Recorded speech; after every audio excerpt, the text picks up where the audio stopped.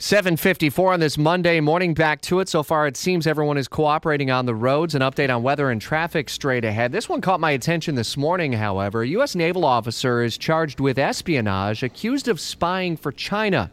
There's a lot we don't yet know, but Dory Scheimer in our Washington bureau is digging into what's already being reported about this one. Stunning development, isn't it? Yeah, definitely. And we just received the charging documents from the Navy, giving us a little bit more than we had before.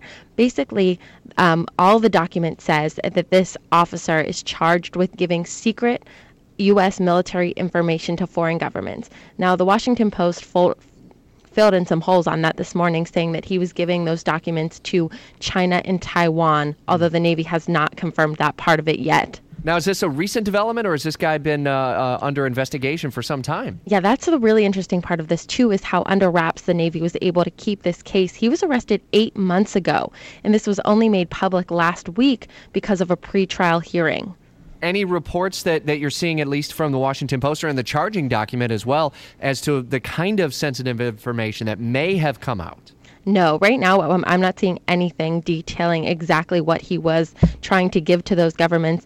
It really seems like he made an attempt that wasn't successful, at least how I'm reading those charging documents.